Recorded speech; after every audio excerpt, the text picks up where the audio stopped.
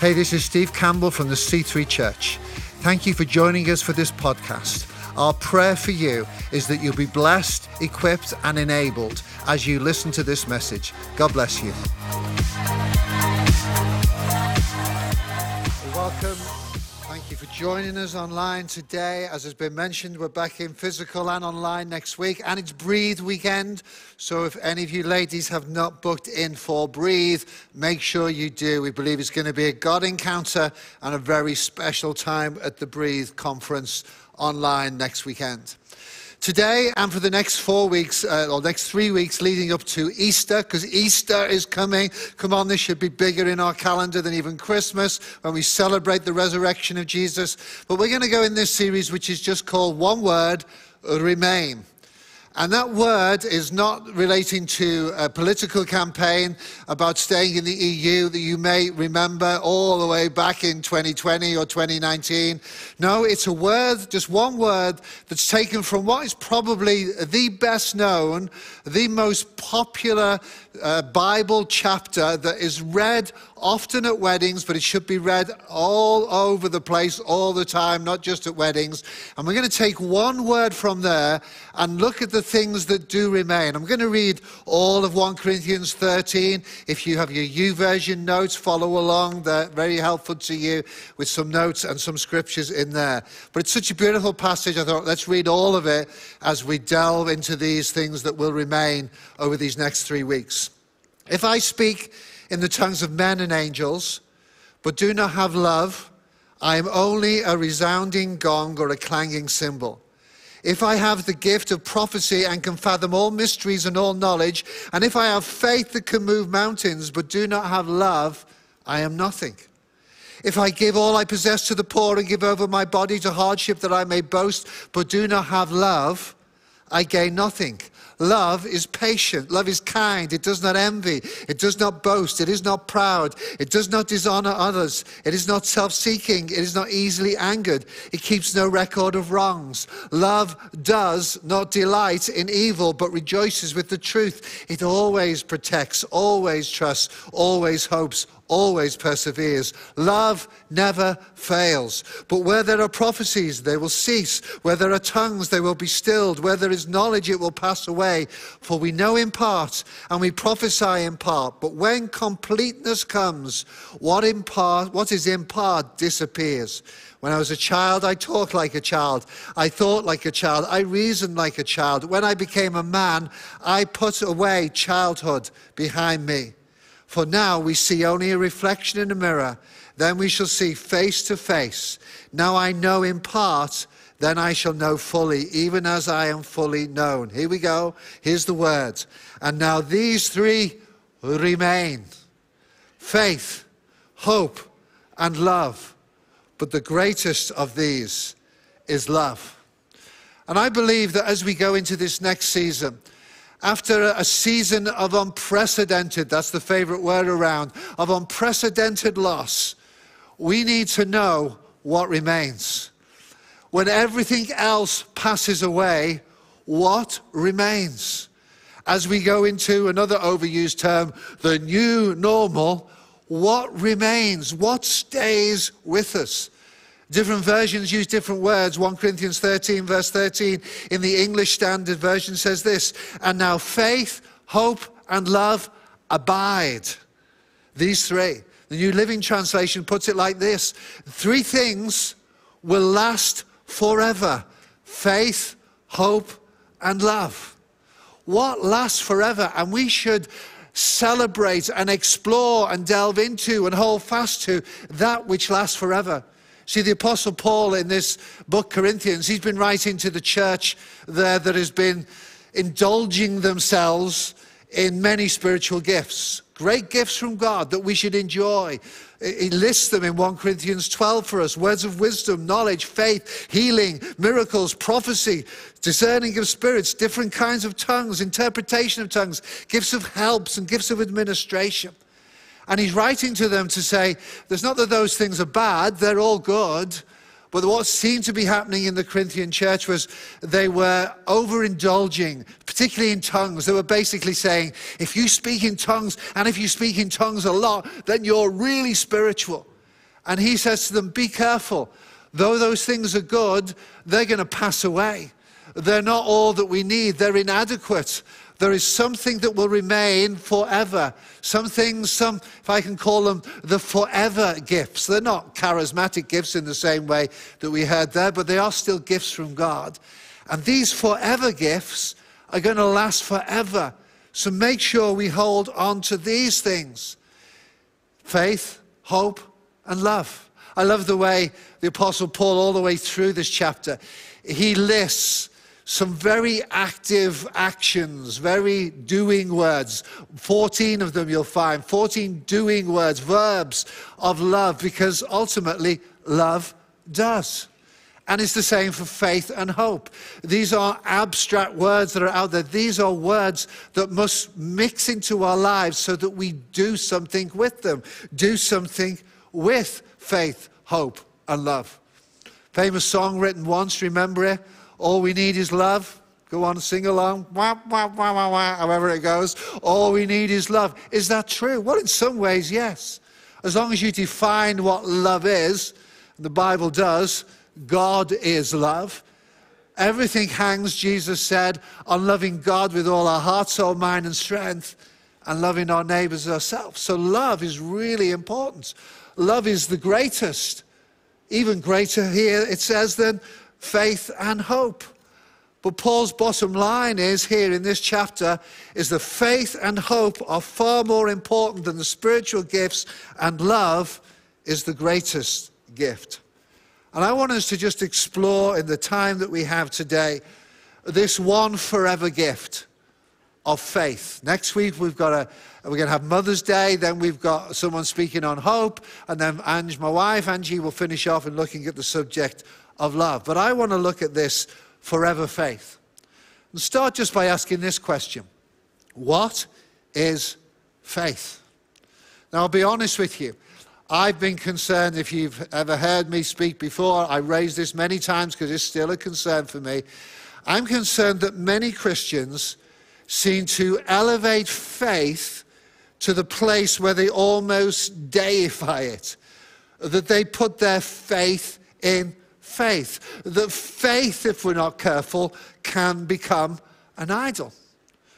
This happened once in this church here, in the C3 family, I remember it. Someone lost a parent through cancer. And another church member, who I hasten to add isn't any longer in the church, but they said to this person, if you'd have had enough faith, your mum may not have died. And this was reported back to me, and I have to say to you, it put a shiver in my liver, that statement. It really upset me. Because what that did was, it put guilt on the individual, and it made it out as though that person's faith was what would cause their mother to have been healed. I'm not saying their faith was insignificant, but I will say this. It wasn't dependent on the size of that person's faith. It was rather on the one with where they placed that faith, where the miracle could happen. It's not the size of our faith, it's where we place it that has effect. And the Bible's very clear that we're to have faith in God. Which is why we don't get bitter, by the way, when miracles don't happen in the way that we think they should. And we like to try and manipulate God sometimes and say, do it this way, Lord. We'd like to advise you. God doesn't need our advice. And we think maybe sometimes by complimenting him, we can manipulate him to do it in the way that we want. No. We're putting our faith in the one who knows best. We're putting our faith in the one who, of course, is able and, of course, is all-loving. But remember, he sees all things. We don't. We read it. We only see in part, but he knows it all. So we don't get angry when the miracle doesn't happen. It's rather we place it so that in the right place, and the right place is in our God. There's a verse in Daniel that says this, those who know their God will grow strong and do exploits. And we love to jump to the exploits bit. Come on, let's get to the exploits bit. But you can't get there without knowing your God. And I say it regularly. I say it in the context of worship. People often ask me, what's the best book to read about worship? You know what? I wouldn't recommend a book. I'd recommend a God. Because if you get to know the God, the natural response is worship.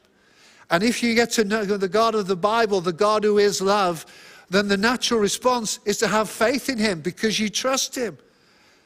You know that he's a God who is good and kind and compassionate and consistent and all-powerful and all-knowledgeable. And so get to know God and our faith will grow. Faith works, and that makes it a commodity in some way I don't even like to say, but faith works because of the nature of God. And here's my advice to you. Be careful where you put your faith. Have faith in God. There's a beautiful psalm, Psalm 20 in the Old Testament, where King David is giving praise to God. And in the midst of this psalm, he says this, he says, some trust in chariots and some in horses, but we will remember the name, and the name means the nature of God. We will remember the name of the Lord our God. And if you can imagine his context, particularly to the north in Syria, they had armies that had chariots, and they had armies that had horsemen. And yet he only had footmen. That was because God recommended to him, don't put your trust in all this. Rather, trust me even in the battle. There's one chapter in 1 Chronicles 18, verse 4, where it says, David took from one of the kings 1,000 chariots and 7,000 horsemen. Chariots and horsemen are staring him in the face. There's a lot against him in the armies that are surrounding Israel. And he looks at them rather and says, no, some trust in chariots and horsemen. I'll remember the name of the Lord my God. And here's my advice to us. There's all sorts of things that come against us. There's so much opposition. We can try and work it out in our own strength. Well, I've got so many footmen and so much available. And so, the vision that John has just talked about for our future here at C3. I love to try and work it all out. I'll be honest with you. I put figures down and I put numbers down. But ultimately, you know what? It's down to favor from God. It's down to our faith in him. He can give us favor with planning. He can give us favor with people that give. He can give us buildings that we didn't plan to have. He can open up doors that we never saw and didn't think of. Why? Because he's the God who's in control. And it's in him where we place our faith. Some trust in nuclear arms and some in tanks. But we will remember the name of the Lord our God. Have faith in God. The Bible defines faith in this way. Faith is the substance of things hoped for, the evidence of things not seen. And straight away, faith is not left floundering on its own, but it's connected with hope. And in fact, you'll find this all the way through when faith is talked about. It's usually connected with something else. It's coupled. So you've got faith and love. You've got faith and hope. You've got faith and works. It goes, because it's not, like I said earlier, it's not this abstract thing. It's about doing. My challenge to you is if you say you love God, then love does. If you say you have faith in God, then faith does. There is something that should go with it. But what faith does is it grabs hold of that future, certain expectation of good, that's hope, and it brings it into the now with actions. Now faith is the substance of things hoped for. It becomes substantial. It becomes real. It becomes solid. It becomes doable. It's something you do. If you have faith, I'll see it by your actions. If I have faith, that's the book of James, by the way, you'll see it by my actions. Faith does not ignore the circumstances as though they're not real. One of my favorite things to do in life right now is spend time with my grandson, Caleb. And one of the things Caleb does is he loves to hide, particularly if he's been with us and his mum and dad are coming to pick him up. He'll hide. But the way a 2-year-old hides is he often just puts his blanket over his head. And his bottom will be sticking out somewhere on the settee, but he's hidden, or he'll put a cushion over his head. And of course, we all play the game. we all say, where's Caleb? Where's Caleb? Well, we can see where Caleb is because there is something sticking out, his derry hair, but we can't see his head, and we think and he thinks because he can't see his head, he's hiding. That's okay at 2. If you're still doing that at 21, we have a problem. But he's hiding, and we all play along. Where's Caleb? Where's Caleb? And you know what a lot of Christians do? They think, I believe, as though they're in hiding by just stating they're believing. No, your belief must turn to an action. It must result in something. A Christian apologist says this, Christian faith, this is a guy called Greg Cole, he says, Christian faith cares about the evidence. The facts matter. You can have assurance for something you don't know. You can't rather have assurance for something you don't know you're going to get. That's why it's connected with hope. I said Easter's coming. Do you know our faith is not based on some mystical experience that we have. Our faith is based on a resurrection of a man who died, went into a grave, rose 3 days later, and now there's a man in heaven, his name is Jesus, who's sitting at the right hand of the Father and one day will return. It's a fact in history. It's not ethereal. It's not mystical. He rose from the dead, real flesh and blood, body. So we have hope, we have faith in the evidence. So many scriptures, time's going on me, but I've got in my notes here of where it's based on evidence. Peter, when he hears Jesus say, come to him, it's based on the evidence of his word. Come and walk on the water. It was faith that Peter had, but it was faith on seeing Jesus walking and then on Jesus calling him. His word mattered. Many people say Peter didn't walk on water. He walked on the words of Jesus, because that's what his faith was built on. Thomas wanted evidence, and Jesus didn't condemn him. Thomas said, unless I can see the hands and the side. And then Jesus appeared to him, gave him the evidence. Go on, touch my side. Look at my hands. And the evidence caused him to cry out, my Lord and my Master. And then Jesus said, even better for those who have not seen, but have believed. We believe the report, the evidence of others, the evidence of a Thomas, the evidence of a Peter, of the disciples that went before us, of those others that have experienced the God that we know. The Bible knows nothing, this guy writes, of bold leap in the dark faith, a hope against hope faith, a faith with no evidence. Rather, if the evidence doesn't correspond to the hope, then faith is in vain, even as Paul said. Let me just finish then with this. How can we get more faith? How can we grow in faith? Now, I've covered this a little bit. It's ultimately by getting to know God. It's ultimately by hearing his word. This is a well-known passage. You should all learn this verse. Faith comes by hearing, and hearing by the word of God, or the word of Christ. It's when we hear his word. That's why we say to you, week in, week out, read the Bible, even if it's only a little bit every day, because it's life to your soul. You'll hear it and you'll respond. Read it out loud, listen to it. Faith comes by hearing. That's why we want to gather as a church, why it's important to gather online. As I preach from the Bible, we're hearing the word of God. And then once you hear it, repeat it to yourself. I felt as I was preparing, there are some of you that you've been repeating a lie to yourself for so long, you now believe that lie is a truth. And it's not. You've got to change your confession. You've got to repeat what God says about you. If you're saying about yourself, you're a no-good, scheming, conniving, good-for-nothing sinner, that's all you are, whereas God says you're my son and my daughter, you're saying the wrong thing. Another story, if I may, about my grandson. We went out for a walk a few weeks ago.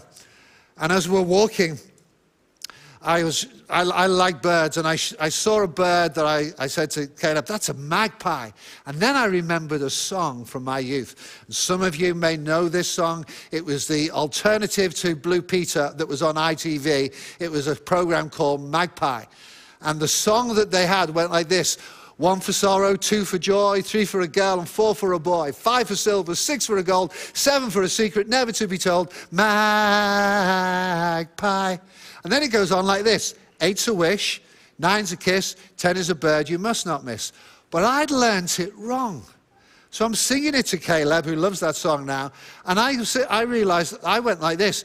8's a wish and not a kiss. That's how I learned it in my mind. 8's a wish and not a kiss. 10 is a bird you must not miss. And as I'm singing it, I'm thinking, what happened to number 9? 8's a wish and not a kiss. 10 is a bird. And I went and checked it out, and I just learnt it wrong from my childhood. And all my life, I've been repeating it wrong when I sing it. And then I was repeating it to my grandson and teaching him wrong. I mean, it's not life or death stuff, I know this, but he was learning it wrong. So that he would say it wrong. And I have to correct my thinking every time I sing it now. I go really slowly in my head. 8's a wish and 9's a kiss. 10 is a bird you must not miss. I've been repeating it wrong for years. And some of you are repeating stuff that's been said about you wrong for years. And your faith has turned to fear, which, by the way, fear is the opposite of faith, not unbelief. And your fear has gripped you, so you believe, I can't do that, I can't do this, I'm like that because of my parents, I'm like this because of my upbringing, I'm like this. And you're saying it wrong, and your faith is diminishing rather than growing and saying what God says about you. So how can you grow your faith? You can read God's word, you can listen to God's word, you can know God's word, but you can repeat what he says about you. Not what others, unless others say about you what God is saying about you, be very careful. Don't believe them. And we can meet with others, and that's the third and final part of this as I would finish. We can meet with others who can secure our faith. Look at this verse, last verse. Not giving up meeting together, as some of you are in the habit of doing, but encouraging one another. How can we encourage one another? By speaking the truth in love. Because as we speak the truth, faith grows. We need to hear, whether it's online that you put a statement in the comments, whether it's physically in a room where people say stuff to you. We know it better than ever now, don't we? We really need each other. And we really need each other to speak the truth in us that sets us free, because the truth, or rather the truth that you know, is the freedom that you can live in. And God came to set us free. Faith, it remains. It remains. And we must understand it and hold on to it and rejoice in the faith that we have that's been given to us, because it's going to go from this age even into the next. I just want to finish by praying for some of you. 2 groups of people. Number one, those of you that right now you've got some stuff going on in your life and you need to be saying the right stuff. There's fear that's gripping your heart. I pray for faith to rise, whatever the challenge ahead of you. Faith in a God who can resource what you need. Faith in a God who can find the house that you need. Faith in a God that can find the spouse that you're desiring, if that's your desire. Faith in the God that can heal your body. Yes, not everyone gets healed, but some do, because we put our faith in a God who is able. Right now, whatever you're facing in your situation, I pray for you. If it's physical, lay your hand on your body. If it's in the mind, lay your hand on the head. If it's a challenge that you need, if it's finances, then put it on your wallet or your purse. And I pray for you in Jesus' name that you'll not trust in the bank, that you'll not trust in the doctor, though we thank God for both of those that I've just mentioned. Don't write to me and say, hey, you're dissing them. No, we thank God for them.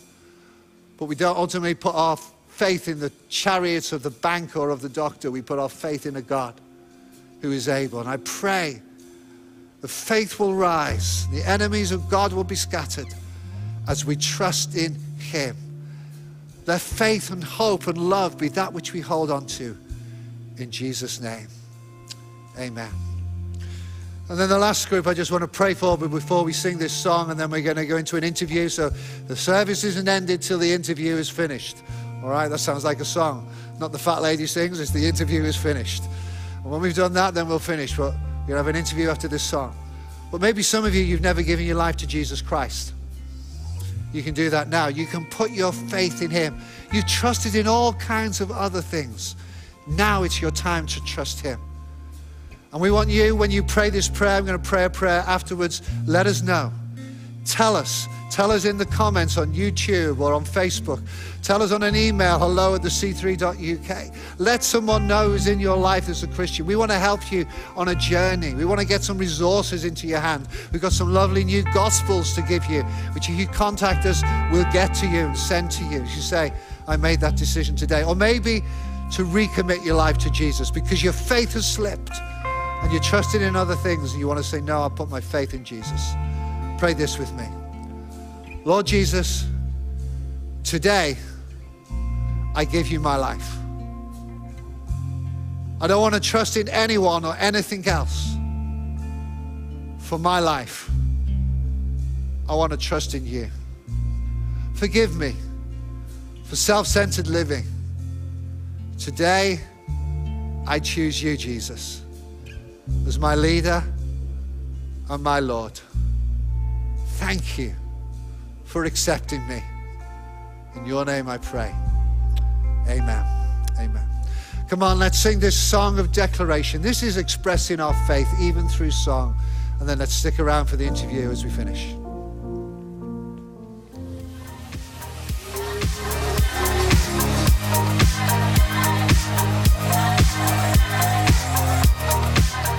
Thank you for listening to this podcast. We pray it's been a blessing to you. Why not share it with your friends and family through social media? If you're not on the regular podcast list, then why don't you subscribe? Thank you especially to those that give. If you want to give to this ministry, you can go to our website, thec3.uk/giving, and get involved. God bless you.